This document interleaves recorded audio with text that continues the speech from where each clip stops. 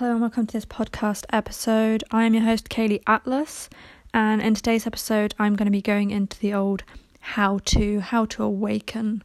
How does enlightenment come about? So basically, anyone who follows me on Instagram will know I keep saying the same thing. It's just about seeing through the false sense of self. It's about seeing through the egoic mind.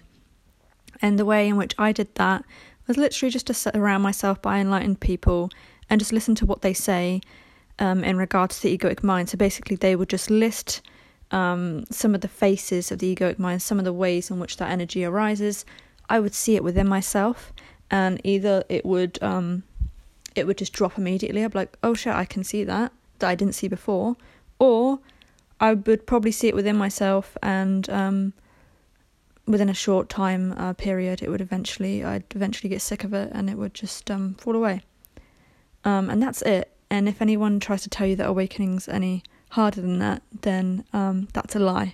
It's not. It's just about seeing through the false sense of self, because enlightenment's a natural state. So there's nothing that you have to get to get it. You can't get enlightenment. You already are enlightened. You just see through the false sense of self, and it falls away. It's basically like, imagine this. Like there's this. I don't know. This is quite a weird one, but imagine like a pearl in like a shell at the bottom of the seabed, and there's all this like rubbish thrown on top. Like humans are just throwing like so much rubbish on top. This here is the rubbish that's on top. The ego is just basically the rubbish that's on top, and you just remove it bit by bit. You just kind of like sweep that crap out the way until you see that there's a pearl at the bottom, and you are that pearl. You are the pearl, and everything that I'm about to list is just the crap that's piled on top, and none of that's you. Okay, so I'm just going to crack straight on. Basically, what I'm listing here, there's a lot that I'm listing here, but obviously I can't remember every single little thing because, you know, the egoic mind, there's a lot too, and some things you'll see here that you won't see within yourself because some egos have it, some don't. And within me, I definitely had more fight or flight conditioning, and some people don't. So you might see some of it here, you might not. So just kind of listen out. You might resonate with some, you might not resonate with others, but that's fine. And basically, you don't need to write anything down. You don't need to get anything from this. You don't need to understand anything, because that's all for the mind. The best thing you could do when listening to this episode is relax. You relax. That which does not have human ears is going to take over, and it will be able to see through it. But if this reaches the mind, it's going to try and do something with it. But awakening is beyond the mind. The true self is beyond the mind. It sees this arise.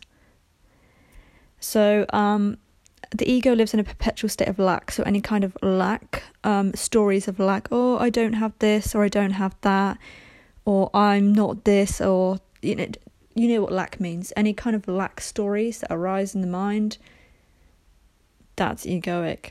Any kind of fear, or except from primal fear, I don't know, you're running around the woods and you see a bear, there's going to be fear in the body. It's going to be a bodily response, but there's no story in the mind of fear anymore, or any sense of worry. The mind will probably try and convince you that it needs to worry and that worry has its benefits, which is just made up. Someone can still take action without worrying about things. For example, I don't know, if I didn't worry about COVID, then I wouldn't wear a mask and I wouldn't, sanitize my hands or whatever. But that's not true, because obviously I don't worry and I can still take action. So the worry is completely unnecessary, even though the mind will try and convince you that it is necessary, because obviously it just wants to survive. So it will probably argue with that one. It will probably argue with most in some way that it can, because it wants to keep this energy going. So there's no fear anymore, because it's seen that this human life, everything that's arising, is just a game. It's just an appearance. It's not as real and concrete as the ego thinks it is, or important. You know, you're going to die someday. You're going to die. So really, there's nothing really to worry about. But again, if you're a parent and you have kids, and one of them runs into the road or something, there's going to be, cortisol that runs through the body. Bodily responses I'm talking about, not the story that goes through the mind of, I didn't do my exam this, and I didn't do that, and oh my god, this is going to happen, and because there's no one avoiding uncomfortable emotions anymore, which is what the ego does. So by worrying, it feels like it's got like this protection mechanism. Or anxiety, same thing. Being anxious about the future like helps it prevent something bad from happening. But from the non-dual perspective, obviously something bad happening isn't really bad, because it just is part of life, really. If something goes astray, that's quite normal. You can't have purely positive experiences in life. It just depends about your perception of it that causes the suffering or not. Even though the ego would like to have only positive experiences, because then it will apparently be happy. But that's just not true. That's just not necessary from the stance, because your fulfillment doesn't come from external circumstances. There's preferences, of course, but there's no one clinging to pleasure and avoiding pain anymore. And that's where all of that kind of noise comes from, the whole anxiety and the worry and all of that. And again, except from like as a bodily response, like I always give this example, like sometimes after I drink red wine, like I can feel like the sensations of anxiety in my body. But why does that matter? Because it's just a sensation in the body, labelled as anxiety. The mind is like, oh no, get rid of it, or it's wrong, or the energy arises from the body into the mind and controls the thinking. And that happened a lot to me when I was at university. Obviously I didn't see it then because I was what they call unconscious, but the alcohol would make me anxious, and then I'd be just ruminating on thoughts. The ego would be ruminating on thoughts and, oh my god, what did I do last night? Did I embarrass myself? Blah, blah, blah. There's a real strong sense of caring about what others think and the egoic perspective, even though like that's just, that doesn't arise anymore. There's not that. There's a sense of care as in like, you care for other people, but like caring about people's perception of you, no, that's just an impossible task. There's no putting energy somewhere like that. That's just a massive waste of time. I think that's the best way I could probably describe it. It just doesn't arise anymore from the stance of the true self. That's just completely artificial, something that was conditioned to care about the perceptions of others. Because people are, Tom's going to love you and Harry's going to hate you, and it's going to have nothing to do with you, because that's about their perception, about the way they see you and the way they see the world, and you cannot control that. So there's none of that anymore. There's no sense of neediness or attachment. For example, like I talk in my online course how like neediness used to arise in my relationship. And what I found actually is like if a story of neediness, like, oh, I need Kevin to do this, it's about noticing the energy, my friends. Notice the energy that arises, the energy behind the thoughts. It's going to be some kind of strong sense of negativity or something like that. It's mostly negative. I will talk at the end in which ways it may arise as positive, but let's go with this for now. Neediness used to arise. I need Kevin to do this for me to be happy. And obviously that was seen through and it dropped. It didn't arise. But what kind of happened is those things that my ego needed Kevin to do to be happy just kind of evened out into a preference. Like, so most of those things, some of those things didn't arise anymore. Some of those things I would have preferred him to do, but I didn't need him to do it for my happiness. So there's no sense of neediness. There's no sense of attachment. Like, for example, attachment to one's goals. I need to do this, or my fulfillment rides on this, or my happiness rides on this, or attachment to people. If I lose my lover, I'm gonna be broken. Obviously, if you're in a relationship and you're enlightened and you break up with your partner, it's probably going to sting.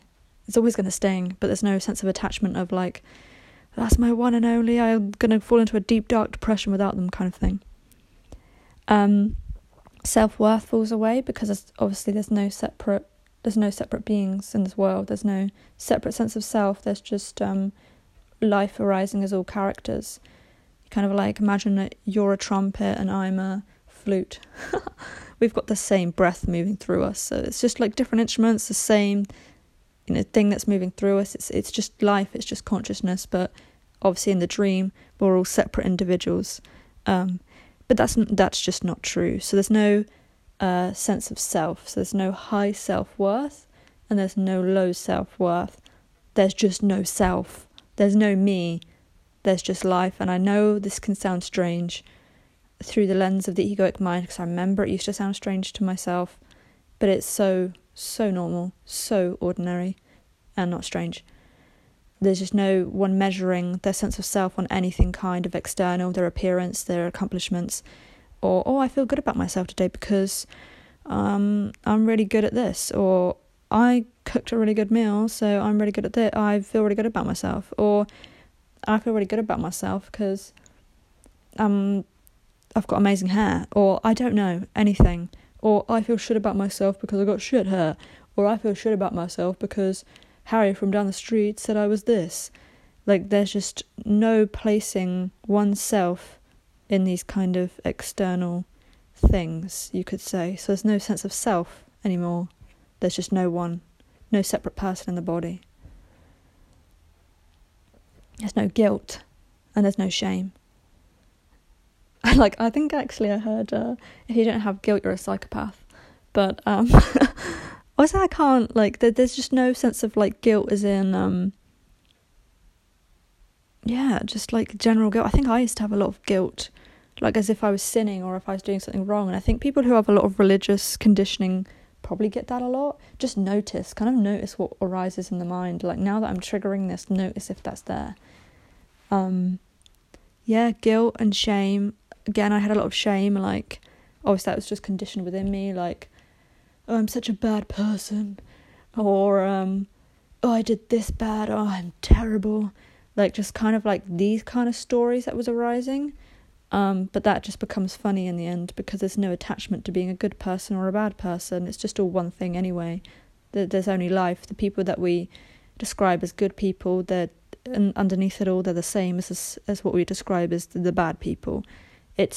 It's all you, my friend, and everyone is. It's just one and the same. So there's no attachment to. That's just conditioning. Like, you got to be a good person and not be a bad person. And there's just no rules here. There's no fitting into a box. There's no trying to be a certain way. There's no attachment to being perceived in a certain way either, or being perceived as a good person, or trying to move away from being a bad person. There's just a naturalness. The ego kind of thinks if I didn't have these rules and I didn't try and not sin and I didn't try and be good or whatever, that everything would go to shit. But it's quite the opposite. Everything's very natural, and I talk about it as a natural moral compass and everything like that. No one's going to be murdering people from the enlightened state, because there's no self-hatred within oneself to be projected outwards to then want to murder someone. It's all a reflection of how one feels about themselves, their behaviour towards others, and their egoic conditioning anyway. This one, a big one, there's no self-judgment. So what I hear a lot of people say is they kind of have still like this attachment to, like, oh, I keep judging myself. And if there is someone still saying, I judge myself, you're still lost in the dream, because you're still identifying with self-judgment. You as your true self would never. You just don't judge yourself. It's just completely destructive, and there's just no point. Like, it doesn't do anything. Like, it's just a waste of energy, to be honest. So no kind of self-judgment. I mean, I can look back on memories of myself when I was like in my early 20s and kind of like do a little eye roll, or oh god, let's forget about that. But all in good jest, all in good humour. There's no sense of like hating on myself or like, oh my god, I can't believe I did that. It's just more like I would tell people like the kind of shit that I did, because I just kind of find it funny. It was nothing bad. It was just kind of like what a usual like 20-year-old would do. But yeah, a bit cringy at the same time. But it's all very light-hearted. So there's no self-judgment. So like if I did something and I did something wrong, I think there used to be a lot of self-judgment, but self-judgment is just an ego story, because there's no self to judge anyway. So it's just kind of like, yeah, whatever. And it will get to that point of maybe there is self-judgment still arising, and then what it will get to the point is that no one cares that self-judgment's arising. Like I tell my clients, just let let the record play. Self-judgment's arising, that's what's happening. Well, why does that matter? You know, it's only the fact that you believe in it or you identify with it that will cause an emotional reaction.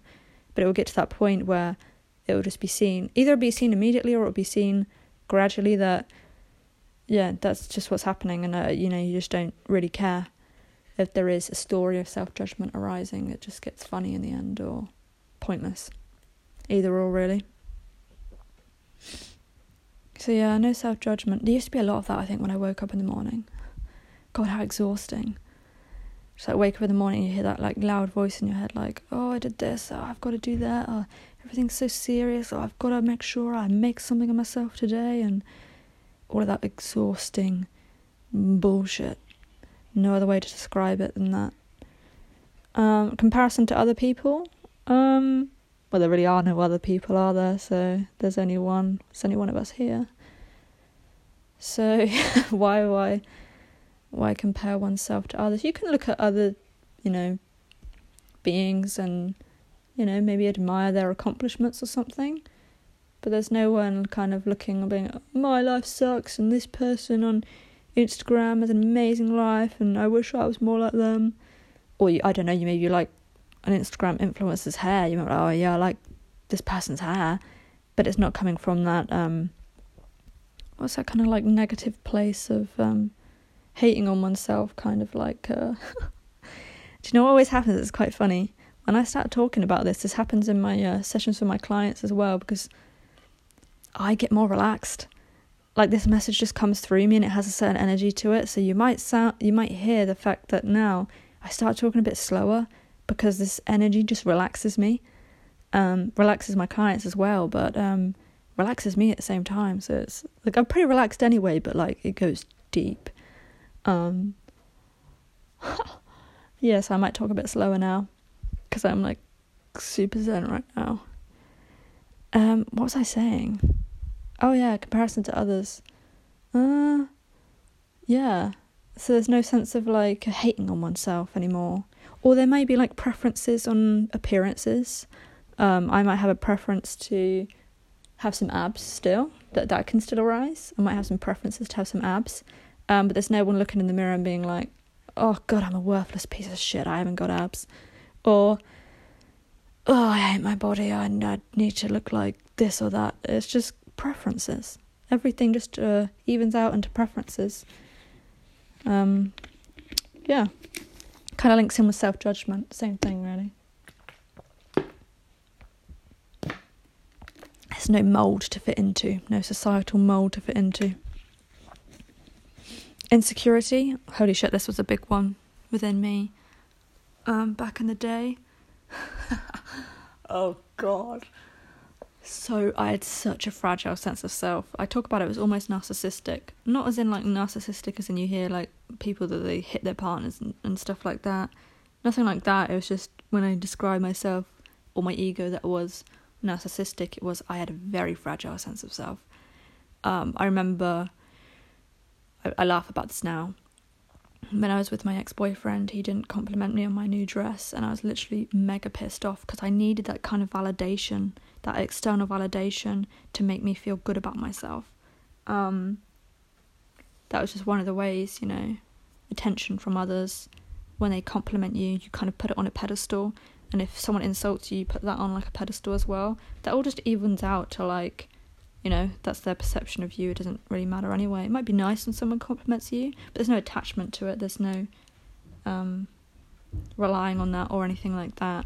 And it might also sting if someone insults you, but again, it's just that weight just falls off. So there's no insecurity anymore. God, yeah, the mind used to be just riddled with insecurity. Should I do this? Do I look good enough? Is this good? Is this piece of work I did good enough? Is it like that kind of sense, or like, oh God, I don't even know where to begin. There was just so much of it. But you guys know what insecurity is, so just watch out if that rises as a story. Notice that you're the one that's observing that story, and without your belief, interest, or identification, that will fall away.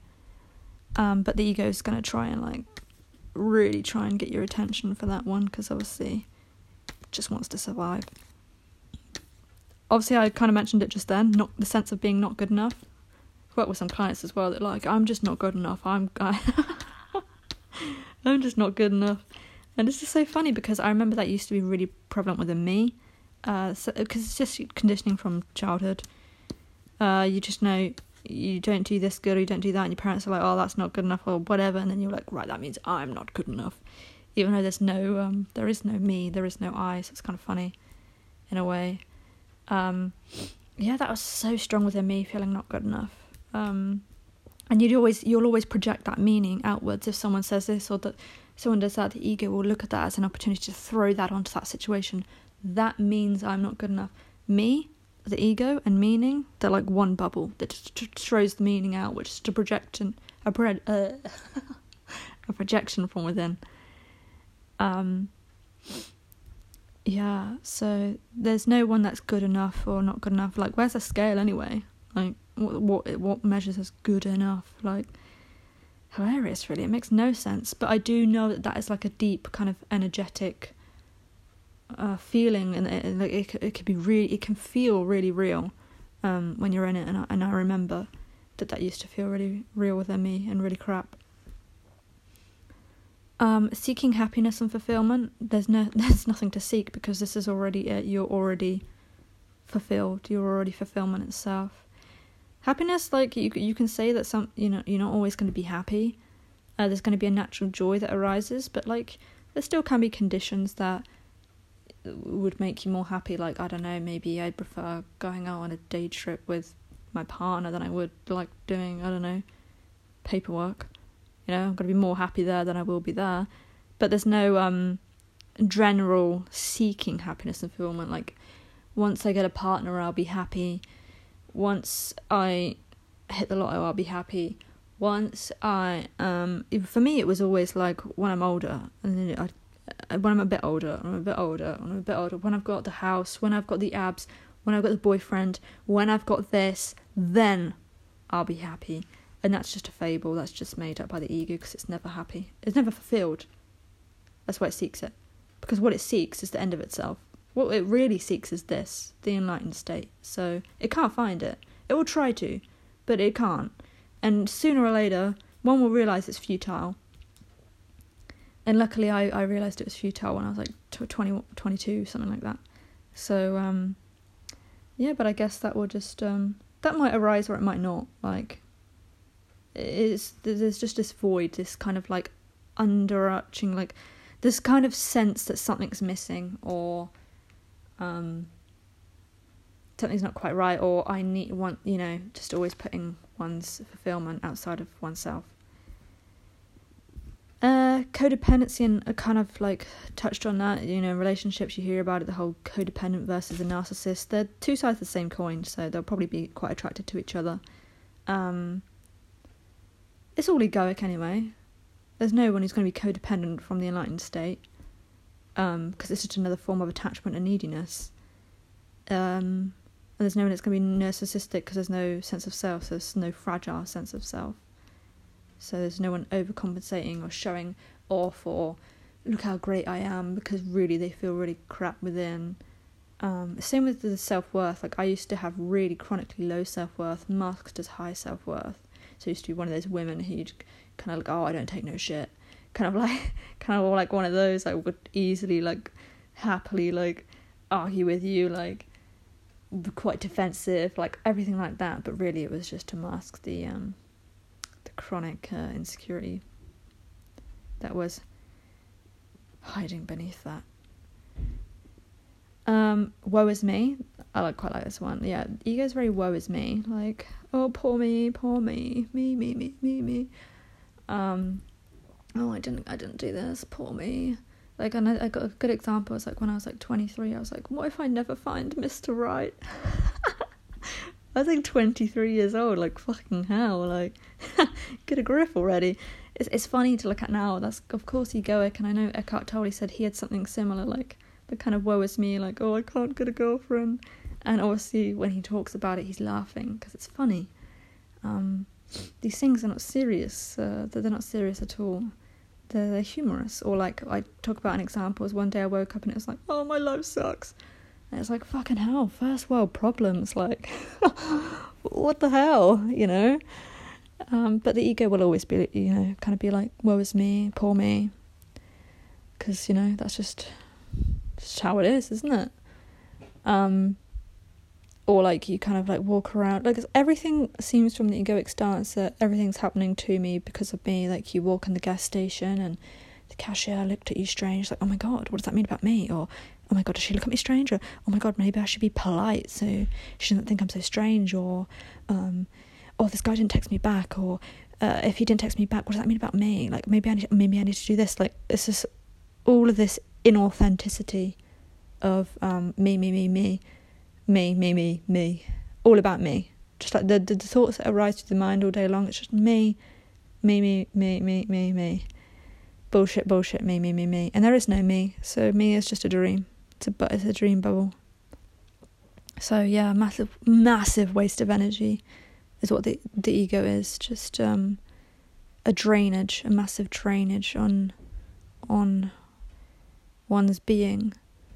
Like just a massive weight being carried around, which is completely and totally unnecessary. Some say it was good for survival back in the day. We don't need it now. It's just like a huge burden.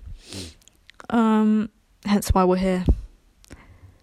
Hierarchy, any sense of hierarchy, like you can even see it, like it can be subtle sometimes, but like energetically putting one on a pedestal or one below them.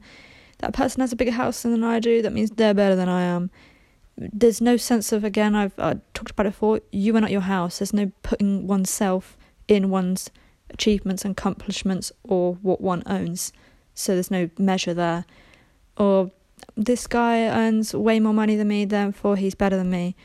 This person earns less than me, therefore I'm better than them. I don't know, it arises in so many ways. Putting people on pedestals or beneath you. Or like, you know, hierarchy can arise, like, you know, at work you can have a boss, but it's seen as a game. Like there's no real sense of that person is actually above you. That person is you. That person is it's just the same. It's an evenness, an equal playing field. There could be no hierarchy when there's only one of us here. That makes no sense, but it can arise as, again, you have a boss or something like that, and that person has a boss above them. Hierarchy can arise. It's a game. It's seen through. The best way to describe enlightenment, I said this before, is like you pick up sand and it falls back through your hands. Everything is like that, just so light. I'm going to keep going. Self-loathing, it kind of like, it all ties in together. You know, kind of everything that I'm listing, it's all so similar. It's all just suffering. It's all mental suffering. So self-loathing, it's the same as woe is me, really. Also the ego can try and be a good person, which I've mentioned as well. That's how that arises as good. Like, I do this, I'm a good person, I'm going to pick up this rubbish off the beach and people are going to look at me and they're going to think I'm a good person, and then I'm going to do some charity work, then I'm going to be a good person, I'm going to give myself that little mental reward, and then when I don't do something good for a week, I'm going to give myself a little a little bit of self-judgment, and then I do something good and then I give myself a little reward. And it's that attachment to the good and the bad and the right and the wrong, which is duality, that the ego lives within, and that all just disappears, and there's just a naturalness, and life just flows and everything just moves naturally, and there's no inauthenticity or trying to be a certain way or trying not to be a certain way. It just is naturalness. And there's no looking to someone as if they have all the answers and if they're all wise and all knowing. Like in my coaching, I don't ever offer any kind of life advice because it's just a point within. Everything that I'm saying here, you already intuitively know. Like, it's the same. I don't know anything that you don't. It's the same. But the ego will kind of look at whether it's anyone and be like, put them on a pedestal and like they know more than me. Like, oh, how do I do this? How do I get more zest in my life? How do I do this? It's like, I'm not answering any of that. Like, the answers are all within you. Like, you know this, but the ego is always going to place it outside of itself. And all I ever do is I point to the nature of the mind over and over and over again. Obviously, everything that I listed there was very fight or flight. Some things, especially in the spiritual ego or anything like that, they can be a little bit harder to spot, like a little bit more sneaky. But yeah, like with me, for example, a couple of examples is before enlightenment, I'm saying loosely, ego would arise and be like, oh, I don't want to be enlightened anymore. Or it would arise and be like, oh, I think I want to watch a video on enlightenment. When it doesn't want to watch a video on enlightenment, it wants my identification. It wants me to believe that I'm the voice in my head. Or it wants me to believe in the fact that, oh, I don't really want to be enlightened anymore. So it can stay well clear of this, because it doesn't want to be here. Or it will turn enlightenment into something it's not. It will put it on a huge pedestal and separate itself from it, like a huge accomplishment or something, which keeps it kind of that seemingly that way. It likes to do that, separate itself from things, so it stays out there, but it will pretend it really wants it. Or it will think enlightenment is something like that's going to end all of its problems and it's going to have amazing experience when it becomes enlightened, but no separate individual becomes enlightened. The separate individual dies, and it's seeing that there is only enlightenment. So it turns enlightenment into a becoming, a getting, or something it can achieve. Again, there's so many like kind of like little bits that arises in the ego that, you know, will get seen through as well. So I'm going to wrap it up at that.